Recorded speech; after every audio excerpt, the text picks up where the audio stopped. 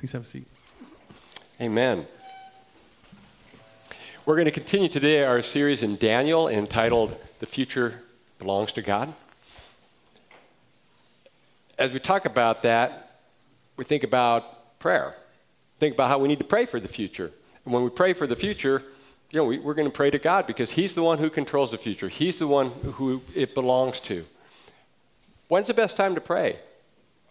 Yeah, well, prayer is something you want to do all the time. It should be an ongoing process. And yet, seems like there are times when prayer is more prominent. There are times when we are more moved to pray because of maybe a crisis in our life or, to a larger extent, even nationally or internationally. When our country was first started, our first president, George Washington, called for the country to pray. And Abraham Lincoln sent out just an eloquent call for prayer during the American Civil War, where he called for the people to return to the God who made them. Dwight D. Eisenhower, just after World War II in Korea, called for the presidential prayer breakfast and initiated that event.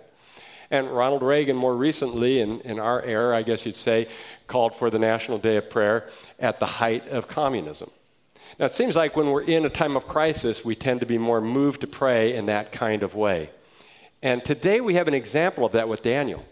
He has a crisis with his people, and he's moved to pray for them as a whole. And it's a good example for us.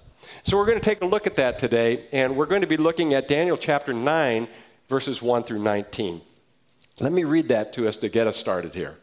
It says, "In the first year of Darius, the son of Ahasuerus, by descent of Mede, who was made king over the realm of the Chaldeans, in the first year of his reign, I, Daniel," so we know who's writing this, "perceived in the books the number of years that, according to the word of Yahweh, to Jeremiah the prophet, must pass before the end of the desolations of Jerusalem, namely 70 years.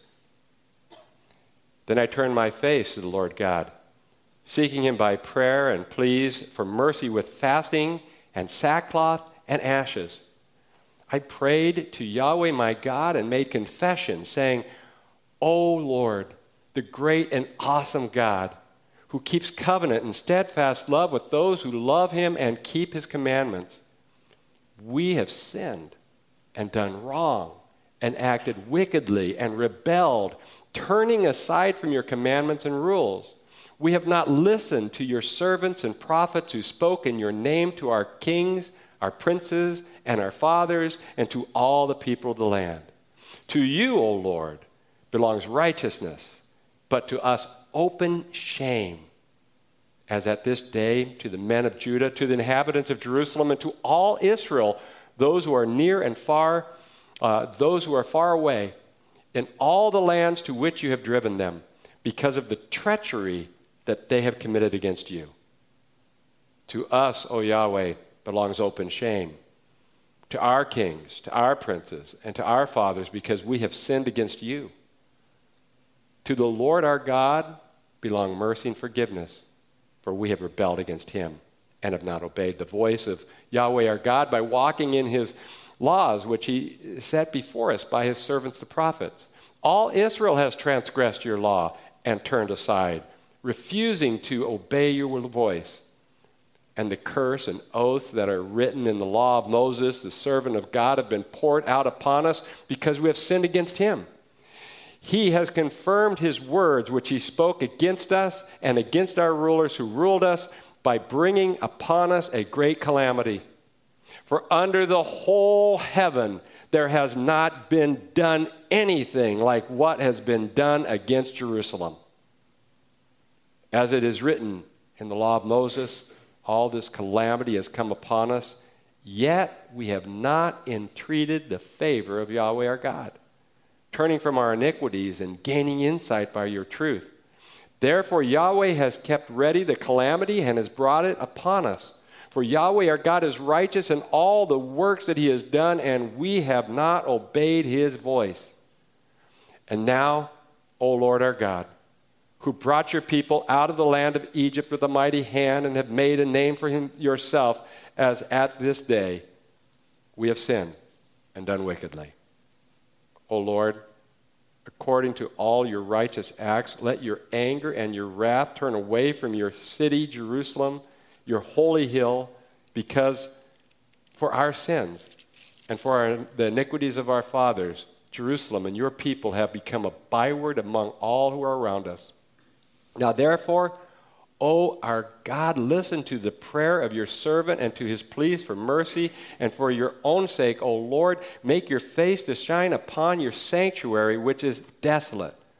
Oh my God, incline your ear and hear. Open your eyes and see our desolations and the city that is called by your name. For we do not present our pleas before you because of our righteousness, but because of your great mercy. O Lord, hear. O Lord, forgive. O Lord, pay attention and act. Delay not. For your own sake, O my God, because your city and your people are called by your name. Pretty passionate, pretty intense. And so we have this really intense, passionate prayer by Daniel. We're going to unpack it today. Daniel prays for his people, and the first thing that we see in verses 1 through 15 is that Daniel confesses their sin. And the stage is set for us. We're told this is in the first year of Darius the Mede, and we know that that calculates out to about 539 BC. So we've got the date. We wonder, who was this Darius? And remember, a little ways back, we introduced him. We talked about who Darius was. Darius the Mede was a guy who was part of Media. You know, he's a Mede, and Media was a kingdom.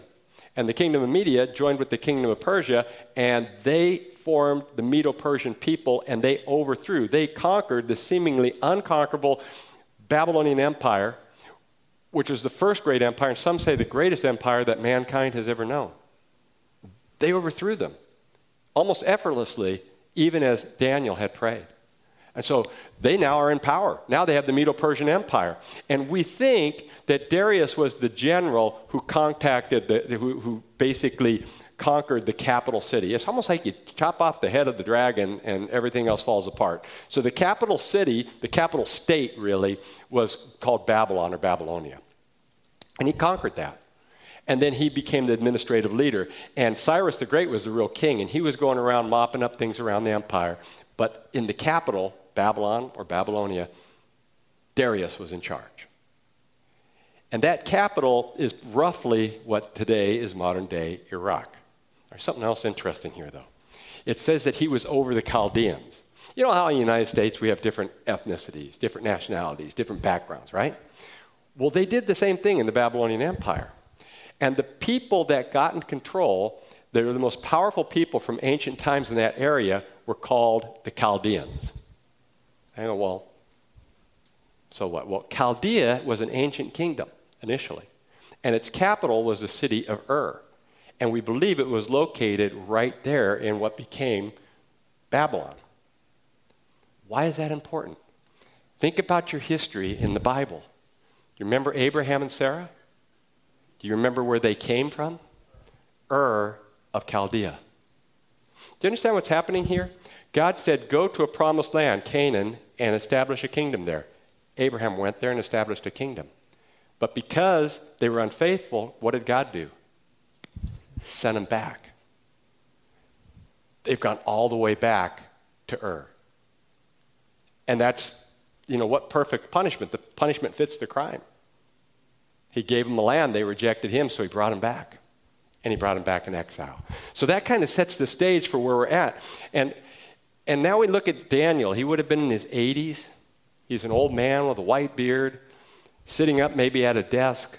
We're told that he lived in an upper chamber of a building, probably like the upper portion of an apartment, nice swank, downtown neighborhood, nightclubs and stuff. And he's up above there looking out, maybe the sun's setting, and he's reading this scroll.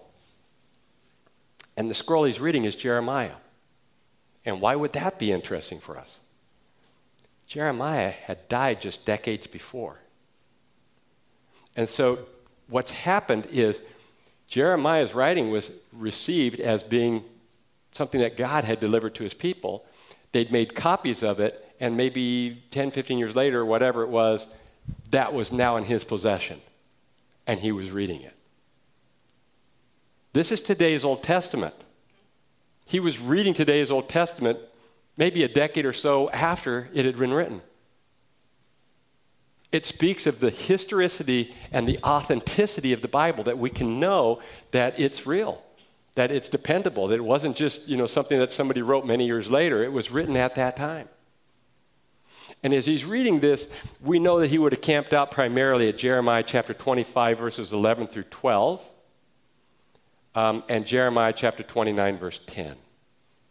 Jeremiah 25, 11 through 12, and Jeremiah chapter 29, verse 10. And in brief, basically what these passages say is that the context is God has made a covenant with his people. A covenant's kind of like a peace treaty. It's a contractual agreement that God makes with his people. So God is the king, and Israel, they're his servants. Remember that God doesn't give them the law first. He doesn't say, if you obey the law, I'll be your God. He says, I love you, and by grace, I want to welcome you as my people. But if you don't behave the way you should, if you go ahead and you're my people and you go around and you do all these horrible things, what are people going to think about me and who I am? That's not who I am. So I'm going to tell you who I am. I'm going to set up a law based on your system to give you an idea of how you ought to behave. And if you behave the way you should, we're going to get along famously. But if you continue to behave ways that demean who I am and what I'm all about, there will be consequences. Primarily, I'll withhold myself and let you end up happening, whatever is going to happen to you. But I also orchestrate the events. And there's going to be this process. You're going to have opportunities time and again, but if you keep over centuries not doing what you should, ultimately what's going to happen, and he writes this in advance, is you are going to end up going back to Babylon. And you're going to go there for 70 years, which 7 being a perfect number, there's probably some symbolism there. And so you're going to go there for 70 years. It doesn't have to, by the way, exactly be 70 years. In an ancient prophecy like this, it has to be in the ballpark. In other words, we can round numbers off a little bit. It could be 67 or 72, but it has to be around 70 years. So you're going to be there for around 70 years. And then he says, if you repent, and basically when you repent, because he knows that they will, then I will return you. So Daniel's reading this, all right? In 605 BC, when he was a teenager, he was among the first to be deported or exiled in Babylon. And he's counting it. Remember, we said it's 539. And he's saying, we're right around 70 years. And I don't know of anybody repenting like they should have. And so I think it's time that maybe I do that. I have a feeling that chills ran up and down his spine. I have a feeling that tears leaped to his eyes. You ever have that happen when you're reading your Bible? And all of a sudden you uncover something it's like, I never saw that before. Oh my goodness, that relates to me right here and now. I need to do something about that. If you haven't had that happen, you probably haven't been reading your Bible that much.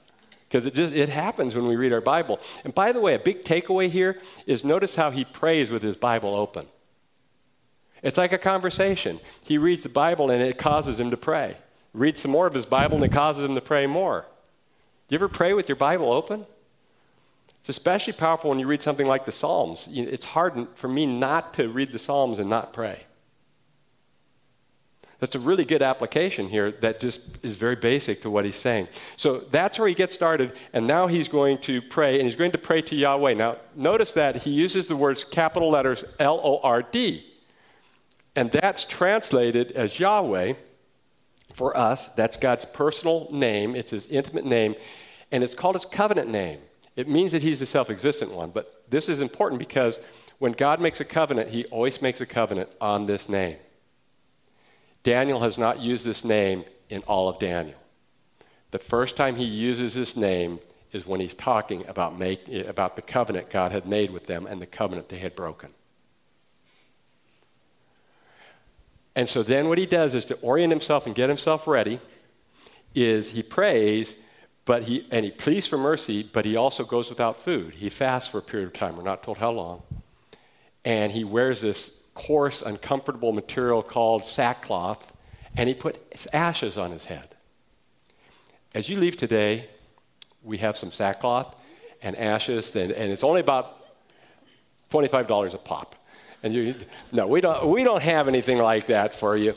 But we actually do this more than we think we do. When we go through a crisis or somebody near to us dies, we probably don't eat as much as we normally do. And we probably don't care as much about our appearance. And we probably don't sleep like we normally do. And that's a good time to pray. And so Daniel's at one of those times when he's so disturbed by what he reads that he decides, I don't feel like I can eat or sleep anyway, and I don't really care about anything right now, so I'm just going to get myself ready, and I'm going to pray. And so he jumps into the prayer, and the prayer is fairly straightforward. He starts off by praising God. Notice that the main thing that they always do in prayer usually is to praise God, and then he compares God with Israel. And he says, God, you are great and awesome. You made a covenant with us, and you kept your end of the deal. You did everything. We broke it every way we could.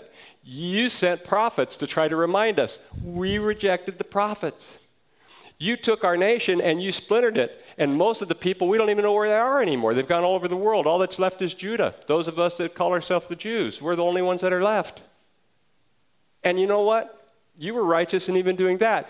In fact, you allowed Nebuchadnezzar to come in and destroy. You directed him to destroy what was left of our beautiful Jerusalem and the temple. Never before in history up to this point has a city been so devastated. And you know what? We deserved it.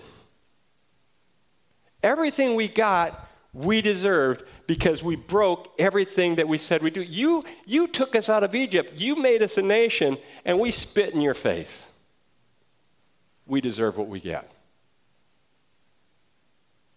Now notice that as Daniel does this, he says we.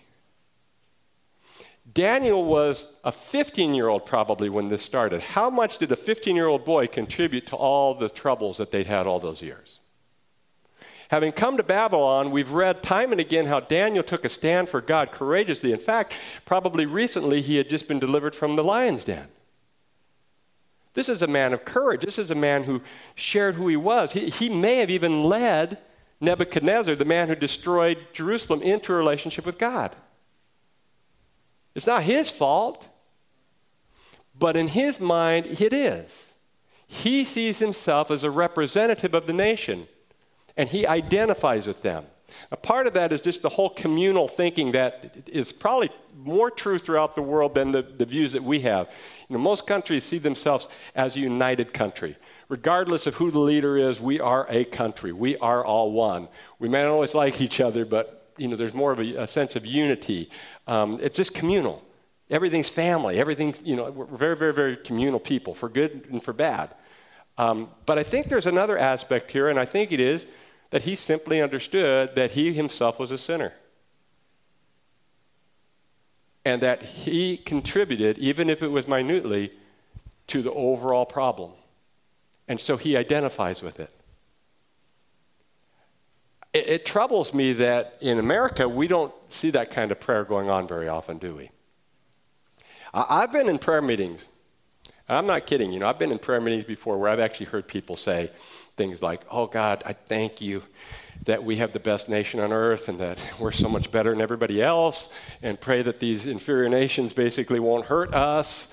And, that's kind of almost like the prayer. And then it's like, then the next thing that comes is, oh, God, I pray for the younger generation that they would become more traditional in their values like we are.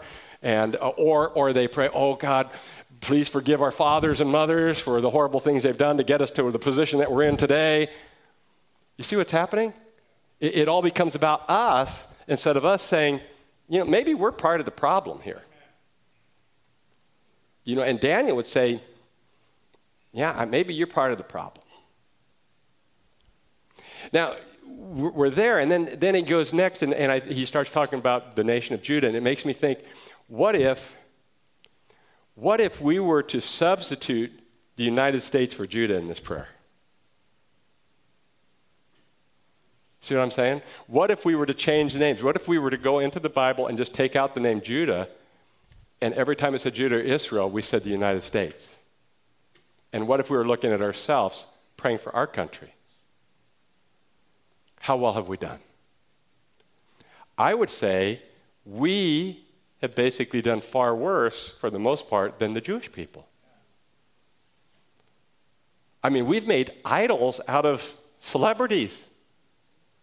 We've had killing sprees in the streets. And we accept sexual promiscuity as if it's just, that's the way people do things. That's the norm. But here's the problem. Contextually, it doesn't quite work. Because America is a secular nation with many religions. Within context, what he's talking about are those who are followers of Christ who live in America. How are we doing? Our tendency is to say the problem is the unbelievers, Lord. How are we doing? How many believers regularly pray to God like this? How many believers on a regular basis confess their sins and the things they've done wrong and search their hearts to make sure they're right with God? Today, we don't have just these scrolls that come to us periodically that are being copied. We have both Old and New Testament, authenticated, ready at the push of a button on our phones. And how many of us even read the Bible once a day? We stand by for things like, people, we don't take care of orphans and orphans and widows like we should, and we even stand by while people kill babies through abortion. We don't say much or even maybe support it in some cases. I've heard Christians say that they do. It doesn't make sense to me, but it's what we do. Our lifestyle, is it any different than those of unbelievers? Our language, our humor, sleeping around out of wedlock, arguing over partisan politics until we're blue in the face, getting upset about our theological issues that are often insignificant. We can be rude, crude, and obnoxious, arrogant. And then we turn around and say, but Lord, the problem are the non-believers. See what I'm saying? We're missing something here. Daniel would say, maybe pull out the old mirror, dust it off, and take a look. Because bottom line is we have to answer for these things. Pretty heavy stuff that Daniel's going through as he's repenting for his people. And I think it relates to us today too. And I think you think so too. Some of you are shaking your heads and Joe is making comments. So thank you, Joe. It's troubling. But I want to call you to pray a prayer of repentance. I encourage you sometime this week, even this afternoon, to do what I've just said, to sit down with your Bible and substitute the word Judah for the United States. Put the word United States in instead. And pray for your country, but pray specifically for American Christians. So pray for American Christianity in this country and include yourself as part of the problem. Use the word we. And think of the things that we've done wrong, and think of the things that you can repent of on behalf of our country, on behalf of those that are followers of Christ in this country, and pray for the American Christianity.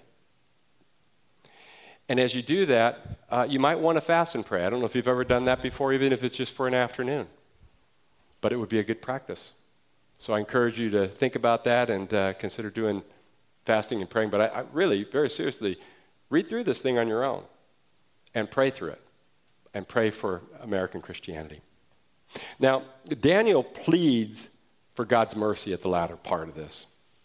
And he says, again, that God, you've been righteous. And he says, let your anger and your wrath turn away from your city, Jerusalem, your holy hill. What he means by that is that when you're in Israel, as we were a couple weeks ago, a lot of times you think that there's just one mountain, but they're often mountain ranges. So there isn't really a Mount Zion, a real clear Mount Zion. There's a mountain range essentially called Mount Zion. And in the middle of that, there's what is really a smaller mountain, which is sometimes called the Holy Hill, which is Mount Moriah, which is where they built the temple over that. So he says, right now, there's no temple over your holy hill. It's been destroyed by Nebuchadnezzar. He says, don't be angry, bring it back. Help us to have our temple back is what he's basically praying for there. And then he basically says, why? Because he says, the people of the world identify those of us that are Judahites or Judeans or Jews, they identify us with you. And we've become a byword, so what does that make people think of you? I'm concerned for you, God, not for me. And he pleads for him to have mercy. And he says, would you open your eyes and see what's going on? He gets kind of eloquent at the very end here, and he says, hear us, forgive us, pay attention, don't delay, and save your city for your name's sake. You see, Daniel is not saying, do this for me, Lord. Do this for us. He's saying, we don't deserve this. Do this for you. Do what's going to be the best thing for the world to know. My purpose is that the world may know that Yahweh is the one true God. Will you please do that for that sake? That's pretty powerful stuff. Not the way we always pray, but will you do it for your sake? And so that's really what he's getting to here. And as he gets there, it's very interesting that in the year 593 BC, after this, we believe, King Cyrus the Great sent out a decree allowing the people of Judah to return to Jerusalem. I guess you could say Daniel's prayer was answered. Some believe that it happened a little sooner than expected because of his prayer. Now, we don't know that for sure, but certainly God does that sometimes. And it just shows us why we need to pray believing, because we never know what God's going to do. The other thing is he gets a second answer to this prayer. The fervency of his prayer and his prayer for kind of the eternal salvation of his people leads God to send an angel, the angel Gabriel, back to him to give him a prophecy, one of the most famous prophecies that have ever been written in the Bible. And we're going to read about that next week, chapter 9, verses 20 through 27. So hold your horses, and in the meantime, read that as well so you're prepared. Chapter 9, verses 20 through 27. When I was a boy, I made a covenant with God. I didn't call it a covenant. It just was. It was Ron's covenant. It was Ron's laws. And this is sort of how it worked. I said, God, I know you. I'm basically a good boy. And I work hard. And I really want to be successful, especially in sports. And if I continue to be good and do what I should do, then you need to help me be successful. You need to make me successful. That's the bargain here. I'm holding up my end of the deal, so now you need to hold up your end of the deal. And if you don't, then I'm not going to follow you anymore. You ever make a deal like that with God? That was Ron's covenant. It didn't work real well. May have just been a lack of talent to start with. But I didn't make the big times. And when high school was done and things kind of ended on a sour note, I leveled my blame at God. And I turned away from God. And for a season of my life, I went in the wrong direction. And I began to identify with the ways of the world. And then God brought some people strategically into my life midway through my first semester in college. Brought some books into my life, and brought a book called the Bible in particular in my life. And I came to realize at some point that I had inverted the equation. You see, God had already made a covenant long before I was born. And God had expanded that covenant because the people of Israel could not fulfill it. I wouldn't be able to fulfill it. And so you know what God did? He came to earth as the God-man Jesus. And he died on the cross for our sins. And he rose from the grave to give us a new covenant so that all of us could come in through his substitutionary death. If you have not yet admitted that you're a sinner in need of a Savior, I pray that you do that you'd believe that Jesus, if you believe that Jesus is God and he died in our place, and you choose to follow Christ and put your faith in him alone, then come and talk to us about that so we can walk you through that process. You need to think seriously about who Jesus is and come into a relationship with him. But the point that I really want us to see here is that the covenant cannot be based on the inferior person. Amen. The servant doesn't make the covenant. The king does. It's all about him. It's not about me. My prayers are not what is best for me. My prayers are what is best for you. What is your will and desire? Because you know what's best. We align ourselves with God. We delight in God, and he'll give us the desires of our hearts as we build relationship with him. And so we recognize that we have to call out on his mercy. We don't tell him what to do. Instead, we allow him to tell us what to do. And that's what we're always thinking in our minds is, what do you want us to do? How can we align with you? How can we bring honor and glory to you? And then we pray boldly in this manner. So do we pray for God's mercy? After confessing our sin and the sin of fellow believers, we should pray for God's mercy. And there's a couple ways we do this. One is it's not for us to tell him what to do, but to seek what he wants to do. What does he want for us? And so it's full surrender. So when you pray to God, whatever you want, God. This isn't for me. What's going to be best for you and for your kingdom? The second thing is understand that the purpose behind all these prayers that we ask for God is for others to come to know him, for others to come into a relationship with him. He's praying that the temple might be restored primarily, not that they can go back and have the rituals that they had before, but the primary reason why is that people will see that Yahweh is the one true God. We have a building that we want to build one day. We have property over on Crane Road and West Oakdale. Why would we want God to build that building? So that people will know who we are, so that people will get excited. We'll get to be a big church. We may even have a radio show one day or a television ministry or, who knows, the money we could make. Maybe I could even get a jet or something. So you can see a lot of the things we get excited about. But, of course, we've gone a little bit far on that one. But the bottom line is we pray because we want people to come to know Jesus. If that building can identify us so people know where to come and we can be there to minister to them, then that's a cool thing. That's why we're praying for it. So when you think about things, one of the main things to think about is say, how can I pray for this in relationship to people coming to know you? Will this promotion enable me to reach more people for Christ? Do you ever pray that way? Will going to this particular college in order to enable me to reach more people for Christ? Will it help me to grow as a person and help me to be a witness for Christ? You can relate this to almost anything. What is it that God wants me to do to reach other people for him? And then pray boldly. As God puts things on your heart, pray boldly.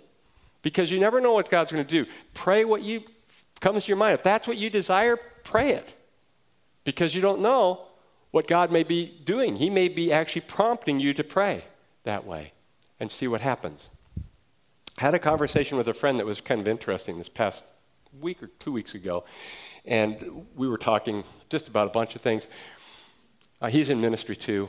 And he brought up something that I thought was really, really good, really insightful. He said, when Paul had his physical infirmity, we're not for sure what it was, in 2 Corinthians chapter 12, he said he prayed to God. And do you remember how many times he prayed for God to take away the infirmity? How many times? 3. I put up the fingers. I gave it to you. There's 3. He said 3 times he prayed for that. To him, that probably seemed like a pretty intense thing. He prayed for it 3 times. For me, I tend to pray for chronic problems every day. It's almost like if I keep praying for this, maybe eventually I'll get through. How many times did Daniel pray intensely for his country? He brought this up too. How many times? 1 time is all we know of. You see, we tend to think if we do it once and it goes, then we'll do it 2 times. If we do it 3 times, no matter how many, more times we do it, the more, well, now I've got him. Now I've got his arm behind his back. He's got to do it for me, right? And that's what the pagans did. That's not how prayer is. That prayer doesn't work that way. It's a relationship. If I asked you to do something and I asked you 3 times, that'd be intense. If I keep asking you, that's going to put a strain on our relationship. Part of the process of prayer is entrusting it to God. At some point you say, God, I've prayed about this. I give it to you. I've prayed it out. It's yours now. Now I'll wait and see what you do, and I'll trust you with it. If it weighs on my heart heavily, I'll pray it again. I know that if it's on my mind, I can pray it to you and just give it to you. But in terms of praying intensely for these things, at some point, prayer requires saying, God, I entrust it to you. Amen. Now I wait and let you do what you want to do. It's up to you. I know you'll do what's right. So we look at those things. I want to tie this into the Old New Testament because we say, how in the world does this relate to the New Testament? And Jesus says it does. In Matthew chapter 5, verse 17, he says he didn't come to abolish the law, but to fulfill it. And Paul writes in 1 Timothy chapter 2, verses 1 through 4 about praying. And he says that we should pray for all people, including authority. So we should be people that pray. And it's interesting because it's similar in the sense that Daniel's purpose is that everything will be reestablished so that people will know that Yahweh is the one true God. But listen to what Paul says. He says that his prayers will he's praying that we will pray for people so that it will bring about a peaceful and quiet life.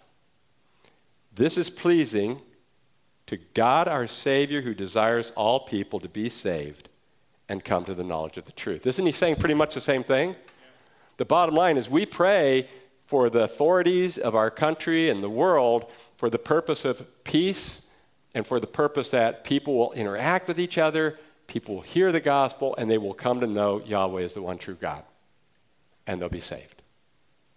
And so it's very much the same message that we find in the New Testament.